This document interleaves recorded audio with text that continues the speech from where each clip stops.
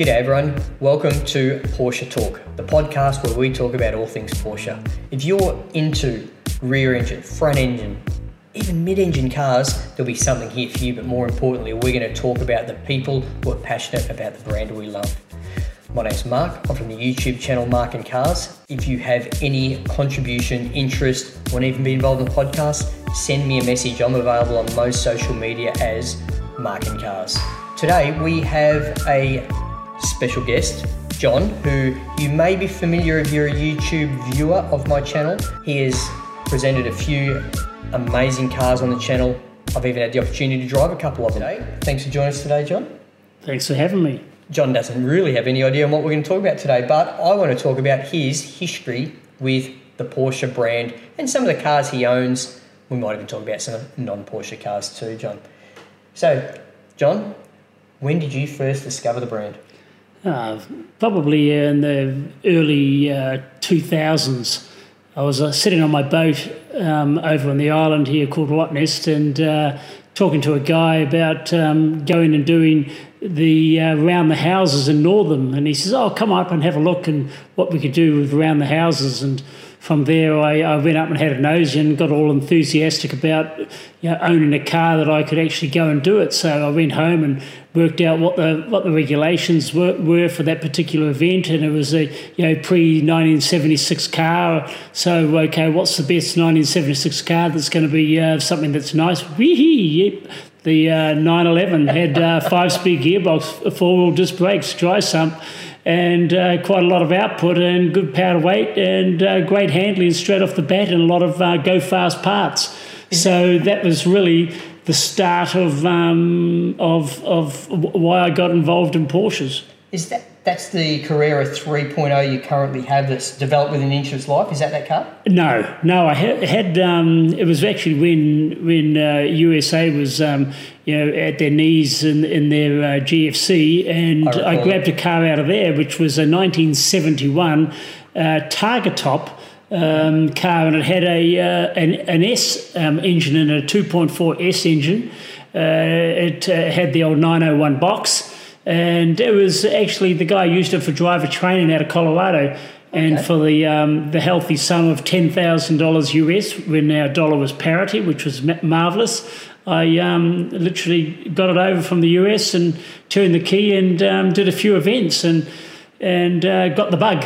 Oh, well, yeah, for sure. Like, great entry. For what it cost you about 15 grand all up landed, I'd imagine, maybe even less possibly. And I got on to put some brand new tyres in because the US was a lot cheaper to buy tyres, and did a few events. And at that time, at the track Barbagallo, I was, very hard pressed to break the 78 or 76 second per lap range around there. And you've come quite a full circle since then, but we'll come to that. Yeah, most certainly. Yeah, no, that's it. People with boats get foot disease. People with cars get, kilowatt or horsepower disease. And unfortunately, I've been tarred with both of those brushes from both hobbies. Yeah, okay. And so 2.4 S. Yeah. Great motor. Revy as, and it's sort of like, I reckon they're actually a pretty sweet spot between that whole rev and torque balance. Yeah, it was great, and it was a carburetor version. He'd put some Webers on it, and the S cams, and it was quite a car that pulled well. The rigidity of the car, being a Targa Top, and it had like a half cage in it. So I decided, I want to get some more output out of this, and the 2.4, you could do a little bit too, but it really needed to have a 3-litre block. So you could, get some compression into the thing and get some cubic inch. So I've decided, I'll put that on the market and try and hunt myself down something with a 3-litre or 3.2 to keep within those homologations that I needed to for that sort of event, historic. I needed a pre-76 car, and hunted down a Carrera 3 out of New Zealand. It was a car that had done a couple of Targa races over there in mild tune, pretty well standard engine other than exhaust, and a little bit of suspension mods and some seats, and it had done, you know, a few road Targa events, which was, you know, quite good. So I nabbed that over there, and that at that time when actually New Zealand was at its knees with their downturn, it was $18,000 New Zealand, which was about 16,000 Australian, and 5K to drag it over and drag the car over. As listeners with any ear would know that from the accent, John was obviously a Kiwi originally, now probably a proud Australian. Oh, most certainly. Yeah, okay, good one. And that sounds like a bargain. What year was this when you got that? That was around the 210 time, 2010. There's a really good chance there are people listening to this podcast hoping to buy their first 911 that are just crying right now at the dollar figures you're throwing into this conversation. Yeah. You know, it's horrifying how the market has gone north, particularly with the COVID tax and the 911 tax combined. It seems to go exponentially, you know, with what's going on with those 911 cars. They're just getting out of reach for so many people now. Yeah, most certainly. It's actually quite sad because they are out of reach for, you know, a lot of people, unless you know, have the knowledge to be able to restore them. But any car that even needs restoring, you know, their entry level is expensive. Even, you know, going right down to the 924s, 4.4s and all that, they've all taken a big run. But unfortunately, with a lot of those, because their value has been low for so long, their maintenance hasn't been kept up. So when you get them, sometimes you get quite a rude awakening when you have to go and do some major service work that it needs more than, you know, you would hope it had needed. I believe that would have been the case with that first 911 you bought as well. That could have been fallen into that category because at that era, around 2000, that would have really been the bottom of the value of that vehicle. But you bought a bargain.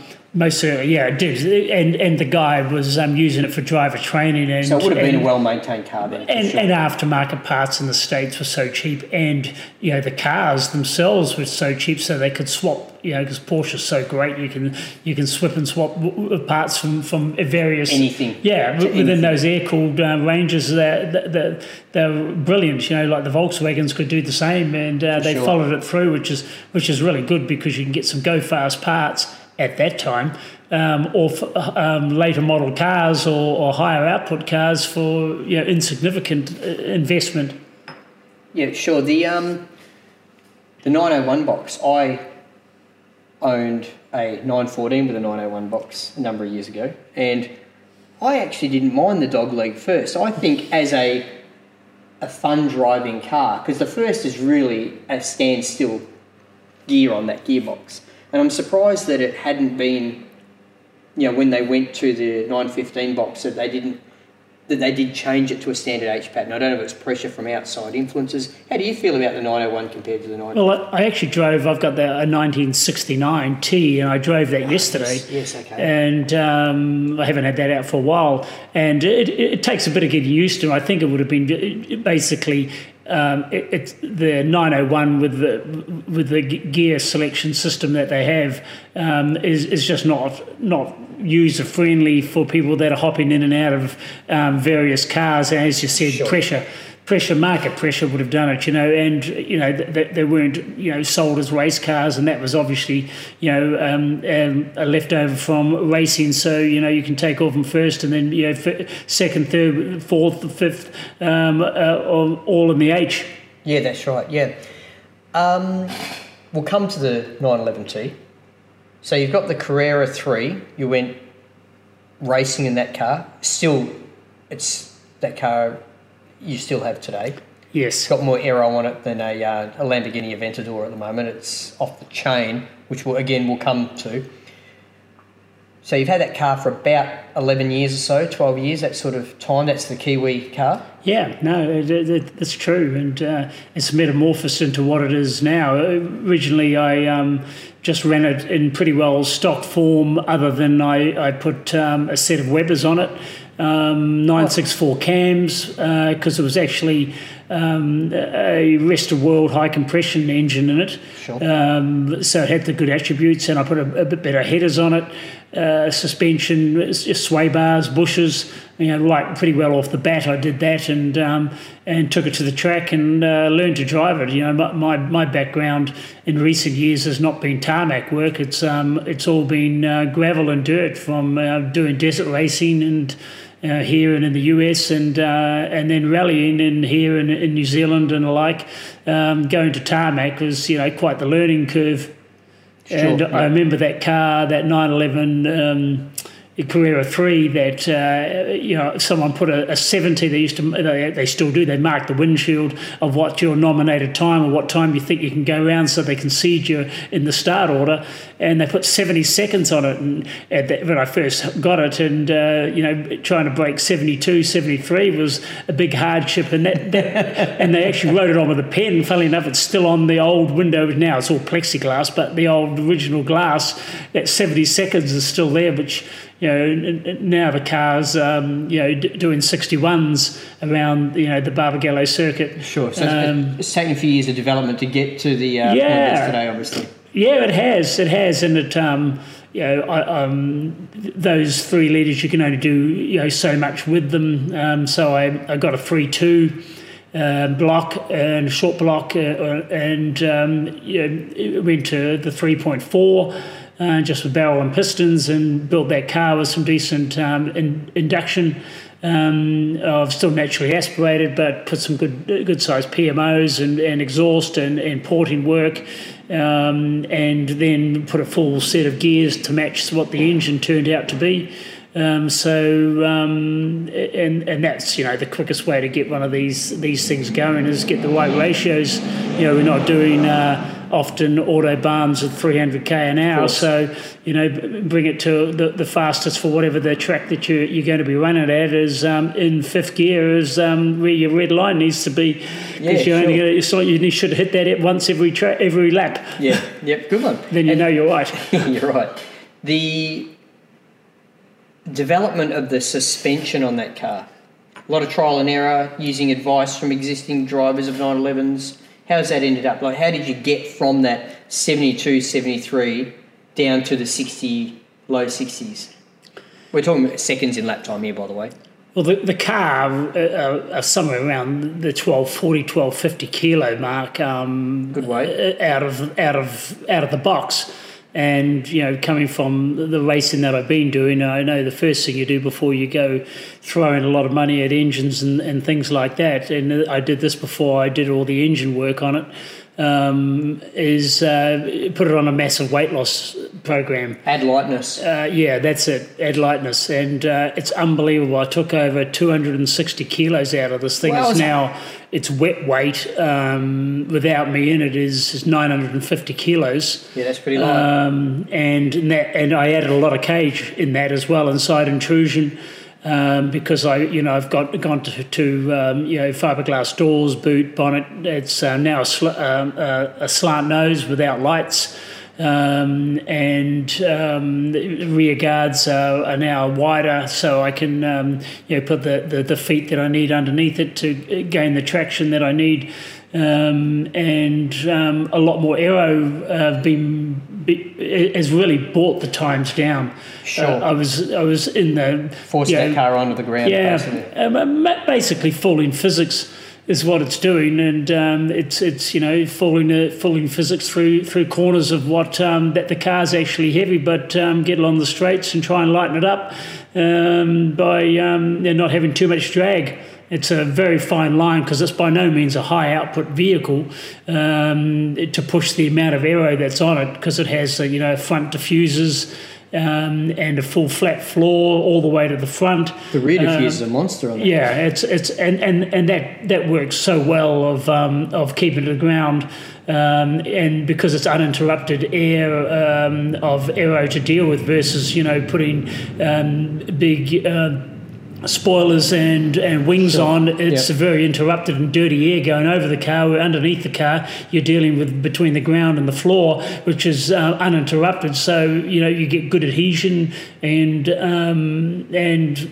that's sucks it to the ground if you do your aero right. Yeah, well those look at the Le Mans car from the 80s when Norbert Singer cottoned on with those early cars. Let's talk about the other diametric opposite to that car that you have in the garage. You got a bit of a problem with 356s? Yes, I've got a bit of an addiction to the 356 clan. How did that come about? Well, that's also another trip sitting on my boat in boredom over at Watto. I went to the Dome Cafe there, and this is just a cafe in West Australia that has they have reading literature that's planted around the place that you can read magazines. And one caught my attention was a British magazine is Better Than Money in the Bank. And so okay, let's have a nosy at this. So we had a read of that magazine, and one of the cars that it spoke about that is Better Than Money in the Bank was a 356. So I thought, that'd be nice. I wouldn't mind owning one of those, and so I went to and had a nosy of where I could find one. That was about 2008. And I put an ad in the newspaper in those days. It wasn't so prevalent for the internet, putting ads in, but I whacked an ad in. I wanted either a 356 or a 930 or the 911 Turbo. And I was over looking at 356s in Victoria at one of the dealerships that sells classic cars, and I got a call from a guy over in Perth. It was actually Dutton's, yeah, and got a call from a guy in Perth, and he's got a car, and my excitement was just out of this world because it was an Australian delivered car and obviously in right-hand drive, and when I asked him what sort of dollar value he was wanting, it was half of what I was looking at the cars over there, because the market was so large in the east, then a lot of people after them, the values were higher. So I quickly got back and without too much excitement and tried to show it and popped around there, and it had seized brakes because it hadn't been used for a while. And then I jacked it up, and the standard places where these older cars have a little bit of corrosion, it had a little bit of that. So I did have a bit of bartering powder to pull it down to the sum of like a good Kiwi would.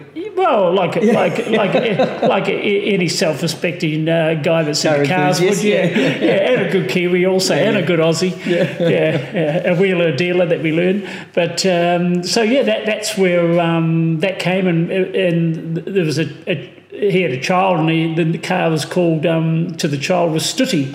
That was his nickname, and that is a slate grey 356B, 1960. And with red upholstery, a beautiful looking car. Great colourway. Yeah, it is. It's a lovely car, and it didn't need a lot to be done with it. I dragged it on a trailer and rebuilt the brakes, and it did a little bit of the rust repair, which was very minor.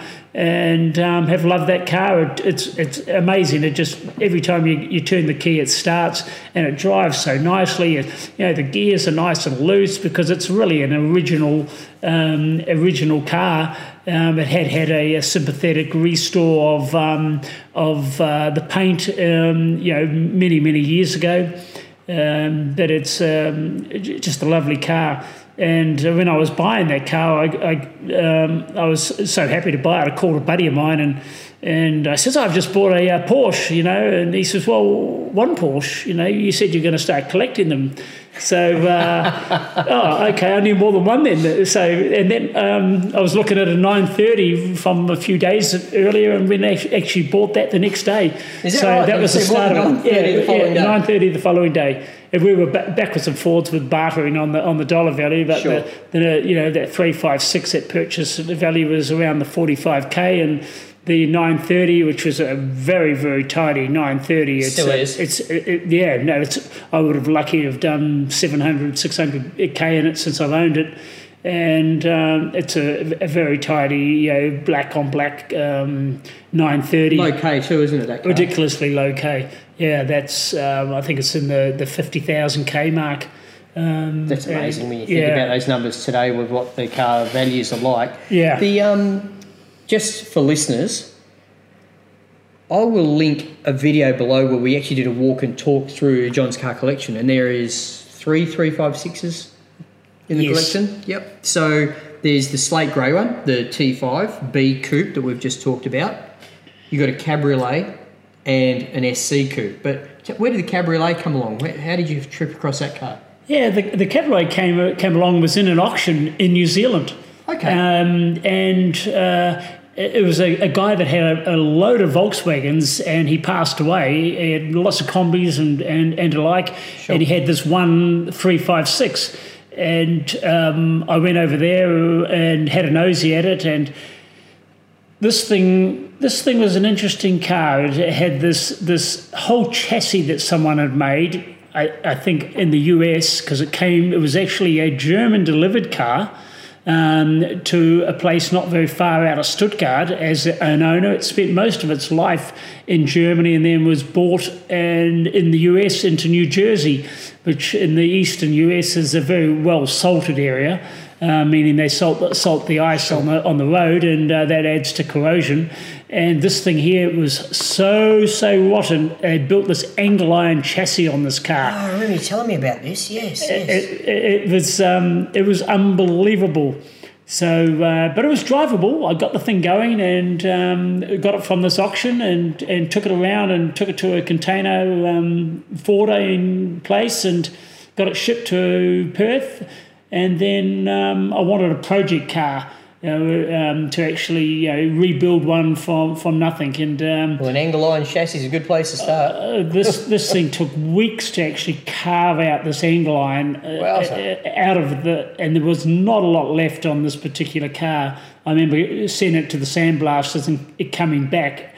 And luckily, I welded a lot of cross braces, from the front to the back, because you weren't worried it was going to come back in a bucket. It was pretty well like that. And this thing, took a hideous amount of time and 3 full sheets of the right gauge materials because most of the parts weren't available because they, 300 mil around the whole car of the inside was missing. This thing, we had to chop the whole front off, the whole back off, and there was nothing hardly there. It was like, lots of measurements. Lucky I had the 356, the 1960s one that could sit beside it to take some measurements from, because this came back as 3 parts of the car, front, middle, and back. Yeah, okay. To look at that car, considering how much work you've done to it, it's a pretty sympathetic restoration. Like, it's an of-the-era type feel. Like, if you told me the car's had a respray, but it's still original, it has that feel about it. It doesn't feel like it's been over-restored, for want of a better term, No, it wasn't. It feels like a car of the era, So, like, I've been fortunate enough to drive that car to one of the concourse one year, and, drives fine, everything works fine, it goes in a straight line, all that sort of stuff. So considering how much was missing from that car, you guys have done a pretty good job on that restoration. Yeah. I'm surprised after that one, though, you got into the silver car, the SC, to the level you did after knowing what it was like going through that car. Yes, most certainly that particular one is a Super 90, that Cabriolet, which is very nice to have one of those with a little bit more output, and that's a real spirited driving car. But I wanted one that I wouldn't mind taking out and driving and using, because that was like the third car that I had in other than the race car of my collection. At that time, the addiction wasn't as high as what it turned out to be with the collection. So I wasn't anticipating, getting in as deep as I have with car collecting. Yeah, okay. And so the SC, it's a silver car, navy blue interior, probably in the history of the Porsche Club, the most winningest car of the Concours. I think every year it's entered, it's either one outright or one best air cooled, hasn't it? Yes. Yeah. Yes. So the and in all honesty, way better than any cars ever left the factory. Yeah, that is an amazing restore on it, and because I was retired, I had the time to do everything perfect, and that was really, there was no substitute. I didn't have to have it to any budget or any time because I did the work myself. So I just wanted to see how good I could actually get one. And well, you've done a good job. It is that is a great car, and it drives like a brand new car. It does. It's lovely to take out, and I do take it for runs because they drive so nicely. Yeah, considering to use them as a metric against a modern car isn't fair because of the era they come from. But that particular car, that is a stunning car not just to look at, but to drive. It is really, like when fortunate enough that you've shared it with me, that the car just drove unbelievably well. Like, everything's tight. In fact, I'd be surprised if it was that good when it was new. Probably not. We tried to do the components that you could get to replace suspension components were very, very as original as you can get, and it is just a very nice car. Like all of them are really nice to drive, but that one, because of the extent of the restore, there was nothing left to chance. Everything had gone through, where the other the Cabriolet, we didn't need to go through to the gearbox, so we didn't do that. The engine was fine. With this one, everything was stripped and started again, and it took a number of years. But the great thing about it, it was by no means a bad car to start with. Sure. It was not a cot case like the Cabriolet. So, and it was a left-hand drive, and the previous people had swung it over to right-hand drive, so I put it back to left-hand drive. It was a car that was an Italian-delivered car. Does it still have the Italian taillights in it? Or they? Yeah, I kept it with the European taillights on it. Sure. Mm-hmm. And just to try and keep it as authentic as possibly can, and it's really lovely to have, and being the custodian of it. At some point in the future, someone's going to be grateful that you put that energy into it, I'm sure. So we've gone through it. Let's talk about the Porsches we've gone through so far in the conversation. You got your first 2.4 litre Targa, then the Carrera 3.0, which is now a race car you still have. Yep. Track only. The slate grey 356B T5. We've got the Super 90 cab. We've got the 356 SC coupe. Cup car. 996 Cup car? Yes, I guess the next one along that totem pole is a Carrera, a Cabriolet Carrera. Hang on, which is an 86. I didn't mention the turbo, the 930. I forgot to mention the 930. Oh, yeah, that's in there too. Yeah, it is. Yeah. What year's the 930? 88. Oh, yeah, okay. Yeah, so it's just before the full Miami Vice pack. Yeah, it is. It is. It's or Bad Boys or whatever it was at that era. Well, it's the one that was the pin-up at most young kids' window and doors of their bedroom. So they, that car. Oh no, it's lacking the slant nose. If it had the slant nose, it would have been perfect. Yeah, exactly. I know that slant nose. Yeah, everyone had to have them, didn't they? Oh, they're pretty neat. They're pretty neat. But for the era was the reason I put the slant nose on the race car. Oh, that's right, on the race car. Yeah, mm-hmm. Most certainly. It just married it in so well, and just it gets cleaner air and more connection to the aero going over the car, and they were done for a reason. And which is great, but the 930 is a lovely car to drive. That's another, like all of the Porsches, you turn key and they go, and which is important when you've got multiple cars, because when you want to use them on that day, once a month or however often you get the opportunity to get into it.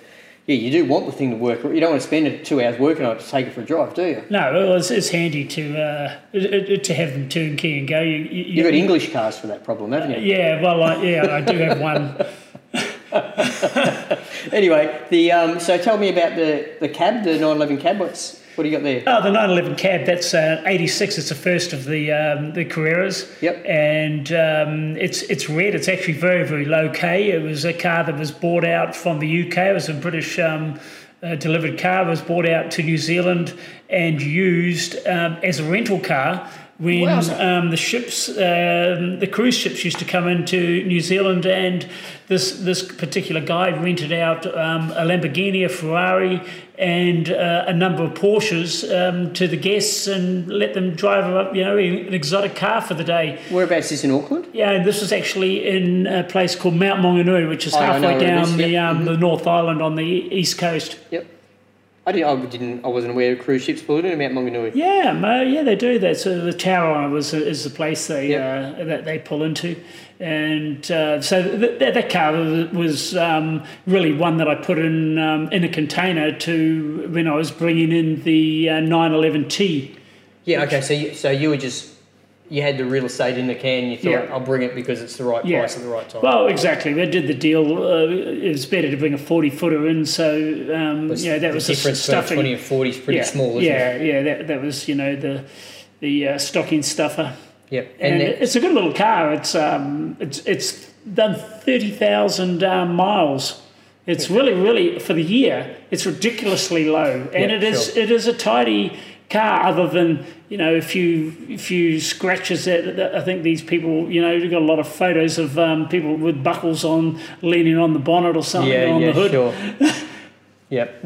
Just for listeners, that 30,000 miles, if you're an Aussie, it's about 50,000 k's, so it's nothing in the scheme of an 86 car. No. Yeah, that's right. Yeah, that's amazing. Yeah. Oh, look, if it was a Ferrari, that'd be high case for an 86 car, but as a Porsche, that's sounds like a great car. And so the 911T, we have actually done a video on the 911T on its own, had a good conversation about that car. But for listeners that haven't watched the video, let's talk about the car on the Dunny. Yeah, the Dunny car. Yeah, that's a classic. Well, this particular car was left on top of a mechanic's workshop toilet inside the workshop. And how did you come across it? Well, I got wind of it through through one of the owner of the car, and he wanted me to move over some panel beating equipment with the car that he could use. So we did a deal, and I dragged this particular car in. And he's an absolute artist as a panel beater, and he set to in pretty well 2 years' work to bring this car back to its glory that it is now, and it won Best Air Cooled at the Porsche Concours last year. And hopefully I can pop it in this year and do equally as good, if not best of show, because it does deserve it. It is a cracker, absolutely lovely, and the colour of it, Irish green. And tan interior. Yeah, and I kept the velour. We've put this thing back to as original as we possibly could. And being the 69 is sort of that year with a stepdaughter and a daughter that's in between the pair of them. So it had its short wheelbase versus long wheelbase, and this car had lots of weird bits thrown at it, run out of parts and new parts, and they were testing parts. And so to get it to be authentic, even like the door handles, they were a 1 year type door handle. Really? Very unique door handle. 69, a lot of them, and people loosely put, in their advertising parts, 65 to 69, but it actually was 68. And 70 plus. At 69, had a few. I can imagine you end up with a lot of parts you didn't need. Well, we got a lot of wrong parts. Sure. So, but all in all, the procurement of the components were the hardest, and a few things that had to be modified to get them to work properly and look authentic. But it is a lovely car, and I drove it yesterday. Took it up the coast here, and they go really well. 2.2. They go great. Yeah, revy little motor. Those they're brilliant. And you can see why they still race those 2 litre motors, can't you? In the UK, exactly. And for a class car. Like running that type of class, it'd be a hell of a lot of fun against like vehicles. Yeah. Mm-hmm. Yep. And the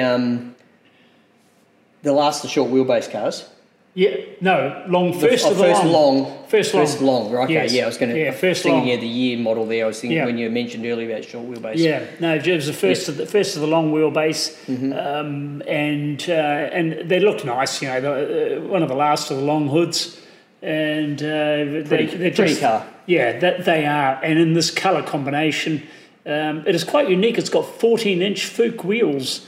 14s? 14, which is really, you know... I'll tell you, you should be grateful they came on the car, because I can find in some would not be that easy. Yeah, exactly, and they're all the correct date stamped. They're very, very lucky to have it. So, you know, I did luck out on a few things on that particular car, and but since then I've decided not to get involved in doing too many more restorations, because it seems to be, you know, the value of cars that, of the early Porsches that are as close to original with patina of, you know, the little nicks and scratches and things like that people can live with, and they always have a story about how they got that nick or how that upholstery got a slight tear in it. It seems to be where the value is, the story of the car. Yeah, it's interesting how that's coming about, particularly even cars with early cheap restos, you know, like a 70s restoration on a 911, the car still gets good money now, even though it's had that, because it was done cheap, but if it's still untampered with since the 70s, it still seems to get good value. Like you said, the patina story, etc. about the car just seems to be amazing. You know? It does, and it's you just can't recreate that. And the story... Well, you can, it just won't be for another 30 years. Yeah, well most certainly. Well, put it this way, we can't recreate that. Yeah, that's right. Well, not to benefit from it anyway. No, most certainly. Most certainly, it's the way it is. Yeah, and so that's the 911T. Is that your most recent car? Porsche? Yes, yeah, that is the most recent. Yeah, and you Porsche. had you got a 996 Cup car in the middle there as well, which was just an opportunistic purchase, was it? It was. It's really one of those things that was at that particular time, the road cars had already had their race and run and got quite expensive, and everyone knew the values of them, and everyone was trying to hunt them down.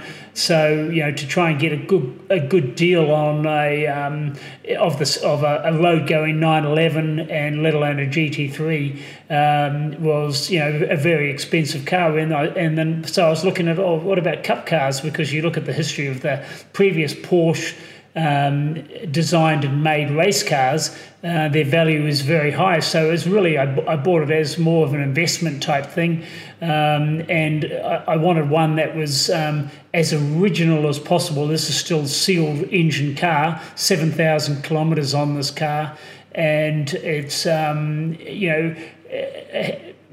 pretty well bingle free. It was bought in by a privateer race car. A driver that ran it for a couple of years. It ran at Bathurst. It was an Eastern States car, but it is a total survivor, where a lot of those have been rolled and reshelled, and every event was because there was a lot of kissing and swapping paint in that racing. I actually had a conversation today with a friend who's a car enthusiast who's in the market for a 911. He's had a lot of high performance cars, other brands, and he said, "Look, Mark, I finally come around. I'm gonna bite the bullet and buy a 991 or something like that." And he says, "But what I really want is a GT3 RS." You know, he says, "I haven't got enough money for one right now, but that's what the aspirational car is." And I suggested to him, I'd be interested in your opinion on this. I've been fortunate enough to drive a few GT3 RSs. I don't think they're very good road cars. They're very brutal to drive, and as a track car, incredibly capable, as is, you know, a result of the times and at all the Porsche Club events, you know, with the right drivers. But I wonder whether or not Hugh would be better off buying a Cup car to trailer to events, which is going to be better than a GT3 RS on the track, and then buy a nice 991 GDS, which is an incredibly comfortable road car with spirited performance, because the GT3 RS is so expensive in this day and age. Whether or not the Cup car and a nice road car would be a better solution than buying a GT3 RS, you know? I guess it comes down to what what the skill level is of the person. And if he just wants a car that he can puddle around and go around there and around the tracks and do mediocre times, pretty well buy anything he fancies. It doesn't need to get a GT3 RS. You can get any Porsche. You can put get a 944 and do really well and have a great, just as much fun. If he's got the budget that he wants to get himself into something that goes quick and potential to improve in, the Cup car is a turnkey race car, and the great thing about it has the safety, being that there's a full cage that's built into the car. It's all seam welded cars. They're very strong. The motors are designed to do the job. They're quite a simple car. They're pre the Hollinger type gearboxes of the 997s, so they're a normal a normal H-Pack and 6-speed gearbox with great fully adjustable suspension. I think they still are ridiculously good value at the $110,000 to $150,000 mark at this date. That type of car, for getting a production Porsche race car that comes with a manual from Porsche and a parts book from Porsche. And they handle, and an ultimate driver will enjoy it as much as a novice. Sure. Yes, they do seem good value, in the market today when you compare them to the road cars. And if anything, that whilst a rising tide on Porsche values lifts all boats, as you mentioned earlier with the 924s and 944s, any 911, regardless of series, right? Look at the SC prices these days compared to only 12 months ago. They've effectively doubled in value in that period of time. But the Cup cars seem to be pretty, they're on a steady increase, but they've been pretty stable for a long time now. Like you said, that 100 to 150 price point, cars have been that price for 5 years now. There doesn't seem to be any big lift of value in those cars whatsoever. No, I think they need a lot of years to get the massive lift in value. But the bottom line is you can't get any 911 that has anywhere near the amount of gear and race creed as those 996s or those early Cup cars. Mm-hmm. You're paying 150 plus. For an SC with some track gear in it now. Yeah, that's true. You are. And to get a 996, which is a far better built car and a lot newer and designed for the job, But to answer your question, that they haven't had a big run in dollar value because the market's quite small. You have to be, have to want a car that is predominantly only used for race car. You can't drive it to the track. Sure. So that limits it straight away to someone that is going to get enthusiastic. Number one, they've got to buy the car. Number two, they've got to buy a trailer and it's something that can tow it with it, and then some knowledge to maintain it and then store it. Versus a road car that they throw a set of decent tyres on and go and have a thrash around. And the like. So that's probably why they haven't had a run and will be slow in the run. Other than time will be the one that will move it. I think you're right there. The 964 Cup cars, those things are gold plated. They're just they're unicorns nowadays. They're several $100,000, but you can see that the low entry into these Cup cars at the moment is very attractive to the enthusiasts you just mentioned because of the number of them that are now at just a normal Porsche Club track day.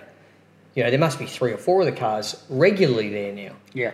Because of the whole thing of I could go and wring the neck out of my GT3, but with the values of GT3s nowadays, the Cup car looks like a viable option to go and have that playtime, I guess. It is, and as you say, there's more and more of them turning up, and the times are they're getting some great times. They're getting around the 60s, 61, 62s out of those. And the newer Cup cars, out of the box, isn't it? You don't have to do anything. You just get behind the wheel if you're a good driver, of course. But yeah, the car is so capable of just delivering that straight away to anyone. They are, and they're relatively simple to maintain. If you buff any of these cars or put them into the fence or the wall, you've got to have yourself a checkbook that's going to work. To put them back on the road, whether it's an early one or the late one or the latest ones. So that's any car on the track? That's not unique unless it's an old bunker that you're just going to dump and get another one. But any Porsche, put it that way, because they're all going to cost $1 to repair. Yeah, no doubt. And so what's the future for the Porsche collection? We've talked about all the cars you have. Yes, all the Porsches that I have, most certainly because of the marks that they are Porsches, the values, unlike some of the American early cars that are collector cars, like the T's and the A's, the people that are enthusiastic about those have, not really able to drive them these days, so the values have stabilised and gone backwards.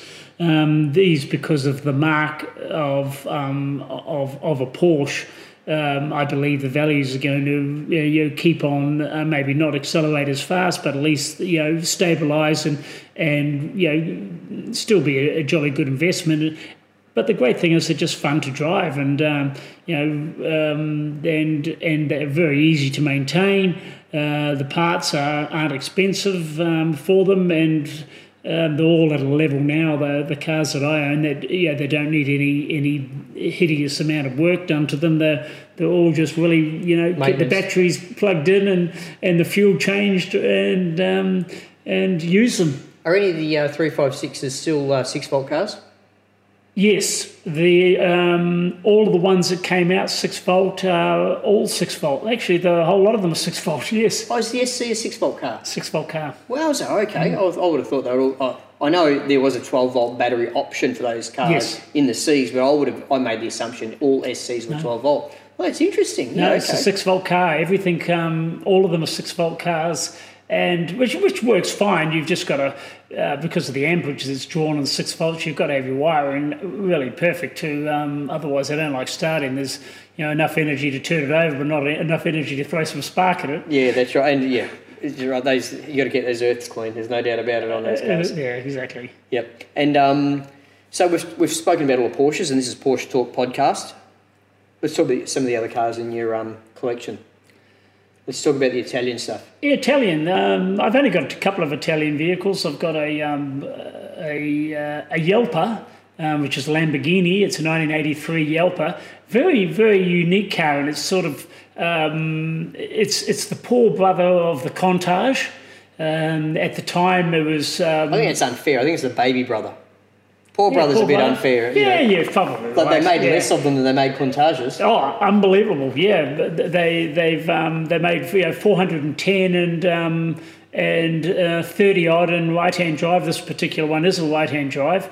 The values of those have done very, very well. On the coattails of the Countach, no doubt. And also just the uniqueness of that particular vehicle. It was at a time that the Lamborghini was struggling, and they wanted to have a car that they could get into the market a bit less expensive and more drivable.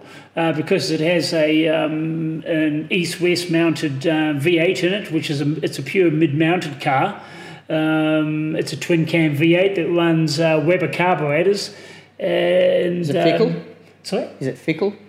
It needed, when I got it, I needed to get into it and get the thing tuned properly, because it had a lot of people playing with it. But since I've got into it and got it running right, it's been good. And I started up the other day and took it for a drive, and it's a nice car, very very kit car-y feel to them, because the build was so low. As are Countaches, yeah, you know what I mean. And even Diablos, yeah. If you've ever sat in one or been in one, they don't. They're not as good as they should be. They're not a mass-produced car. A few years ago, I took the 930, and we got three couples, and we went for a drive out into the wine district out of here, and took the 930, took the Yelpa, and took the Testarossa, which is the other Italian car that I have, and we swapped over from driver to driver over the day.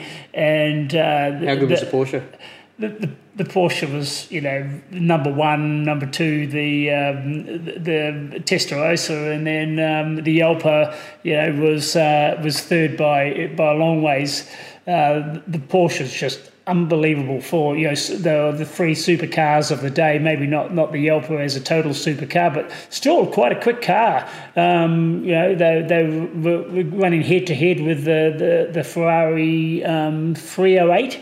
Of the time, sure, yeah, and that was and they had more output than the 308, so there weren't any slug, and then obviously the 930 being the Widowmaker, as they called it for a while, and then the Testarossa and the Countach were at neck and neck all the way through their range and production years to try and outbeat each other, and in extravagance and price. Oh yeah, it is. I know there's a famous saying that the guys at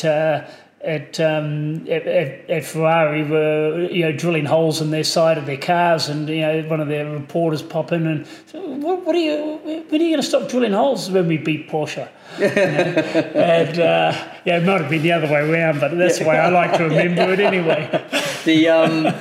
With the Yelpa, for any listeners who aren't familiar with this car, Google it. It's Yelpa. It's spelled with a J, Jalpa, and you know what? It probably has the coolest font badge of the era. Like, I love the Yelpa badge on the back of the car. Pure 80s. Oh, it's so 80s, it's unbelievable. They created their own font for this badge. It is a cracker. If you haven't seen it, please check it out. And I actually think the car's aged pretty well. You talk about the kit car feel about the car, which is no different to a Lotus of the era, right? Or no different to a lot of manufacturers of the era where they had such low production volumes because the demand wasn't so high on the cars. I've been fortunate enough to drive a Countach, and it is one of those moments that, the don't meet your heroes, because I had one on the wall of growing up, the silver, Countach on the wall, and yeah, that was a pretty mediocre experience. So I hope sometime in the near future I get to have a look at your Yelpa and take it out for a spin and see how it actually feels in comparison, to the Countach, because the Countach was a dog to drive. I thought everything was so heavy, and after driving Porsches of the era, which are so nimble and beautiful, and even Ferraris, like 308s and 328s, I think are nice driving cars, It's not trying to wring the neck out of the things, they're great driving cars. Exactly, and the Testarossa is actually, for a 12-cylinder car, you can putt around as slow as you like in the thing. It's a boxer, isn't it? Yeah, exactly, yeah. Well, it's just, the engine is just auto-porn, that horizontally opposed boxer engine, and they did the boxer to obviously get the centre of gravity so much lower for the race vehicles, and it extended through to the production cars. But the first thing driving that Yelpa that I've found that it has torque steer. Does it really? Yeah, it has torque steer. Yeah, so you put your foot down and the thing veers straight along. Yeah, it doesn't go straight. It actually veers off to the direction of the right of the torque of the engine. Wowza, okay. Yeah, that's amazing. It is. It's very Sounds unique. like it needs an LSD. Yeah. I think you might be onto something there. Yeah.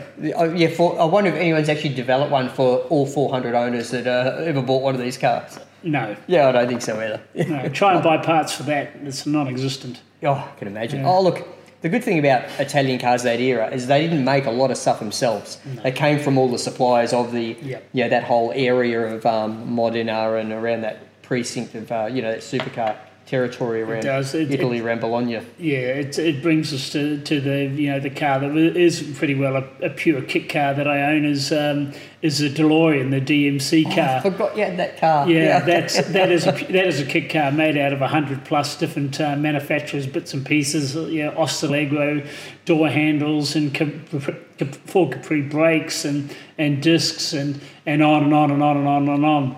It'd have to be one of the most novel cars you own. Like if you lined all your cars up somewhere, that would be one of the most attention-grabbing cars, I'd imagine. Yeah, you hit the nail on the head. That's the one. When you're out there, there's people videoing it left, right, and centre, and wanted to stand beside it. Not because of the build quality by any means. No, because of Back to the Future. It's an iconic movie that put that car on the map. It certainly did that because, look, without that movie, the car would have dropped into obscurity, wouldn't it? Oh yeah, it's front and centre of the Lemon book, that's for sure. Do they have is it a rear engine or a mid-engine that car? Rear, is it? Yes. Okay. Yeah. Yeah, they're a rear engine car. Mm. Right, okay. And so you got a few American cars as well?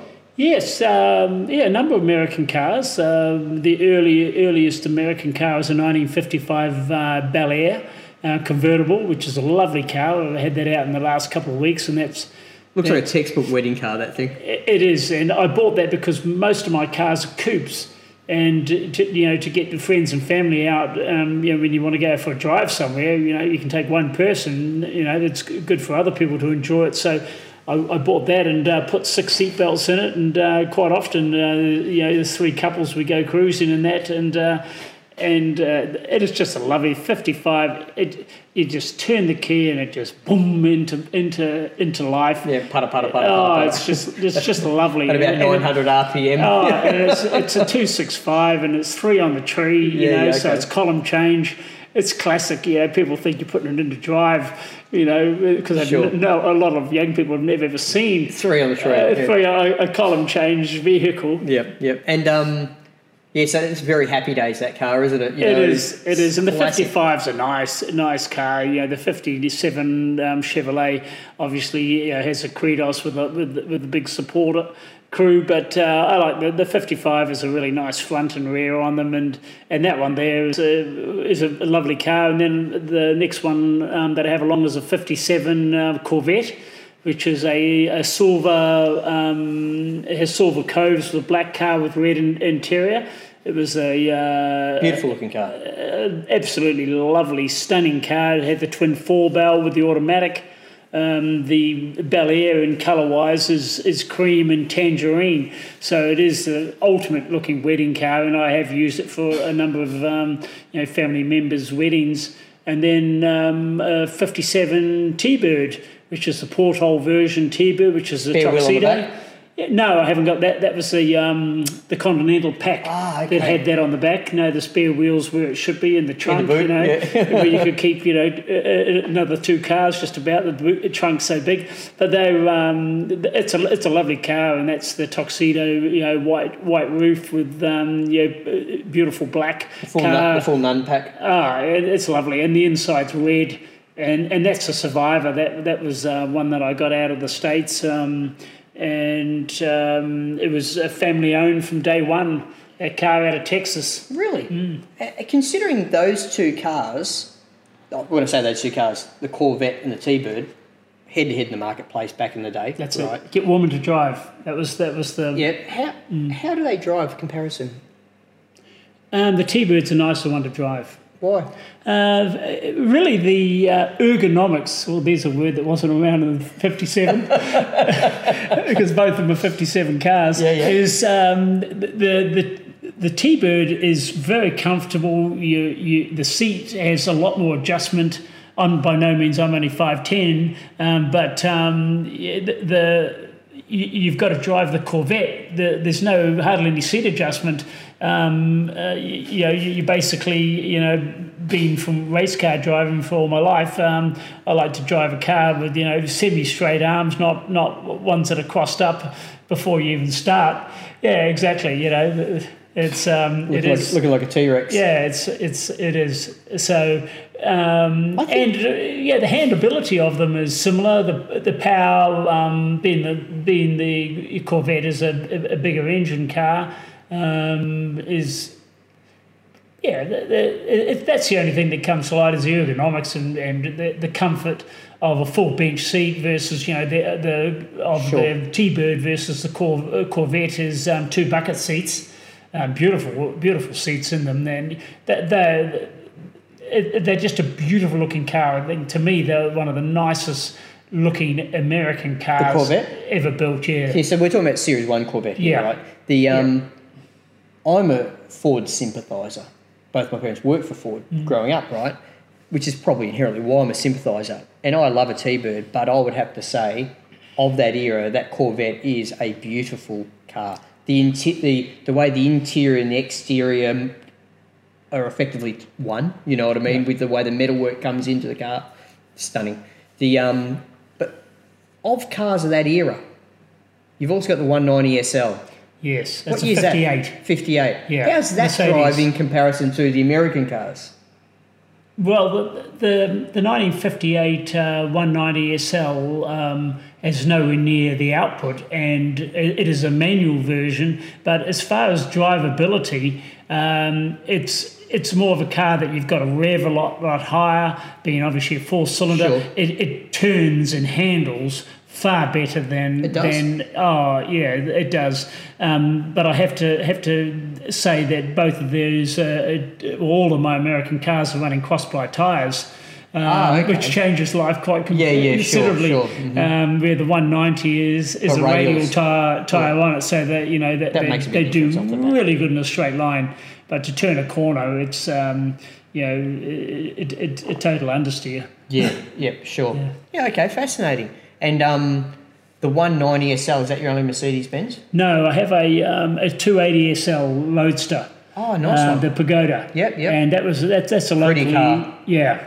The 190 car is an interesting background. That came out of Papua New Guinea, and it came from Papua New Guinea to Australia, to Japan, to New Jersey, to Florida, and I bought it from the guy in Florida.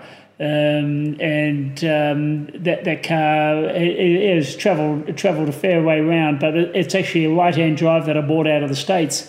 Lovely car. Yeah, no, it is. It was bought by this a guy who was high up in the US military, and his wife had a 190 in the US, and he got transferred to Japan, and she wanted a 190 in Japan, and there was. They weren't allowed to take her left-hand drive one, so Mercedes around the world hunted one down for sale and grabbed that one out of Papua New Guinea. It was owned by a plantation owner and shipped it up there, and so it's a right-hand drive that came from here and went via a couple of continents. Yeah, it sounds like it. It sounds like it's done more Ks on a ship than it has on the road. True. It's a lovely little car, but I tell you, out of the older cars, so the 280 SL is just a lovely car. That's automatic power steering, dual climate control. For the era of an early 60s car, they handle so lovely, and they're just so quiet.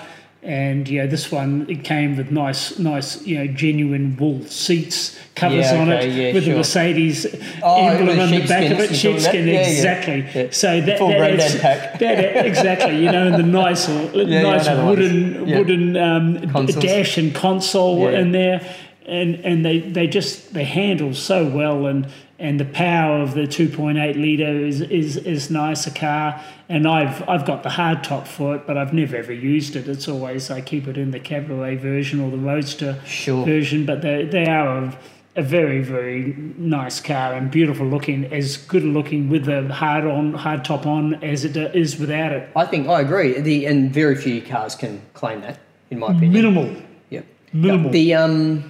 I do find when I look at modern Mercedes-Benzes and then you look at a Pagoda, you can't help but feel the brand might be losing its way. It's just a little too vanilla, too many models. Like, when you unless you look at the badge, you don't know. No, unless back in the day, in the whether it's the 60s, 70s, 80s, when you bought a Mercedes-Benz, you were buying something pretty special.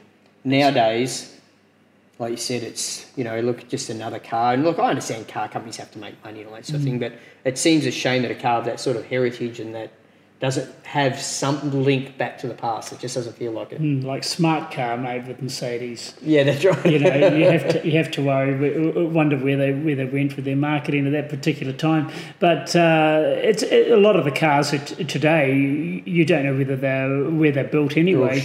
And exactly, so it's much for muchness, and they're all after that middle to higher bracket,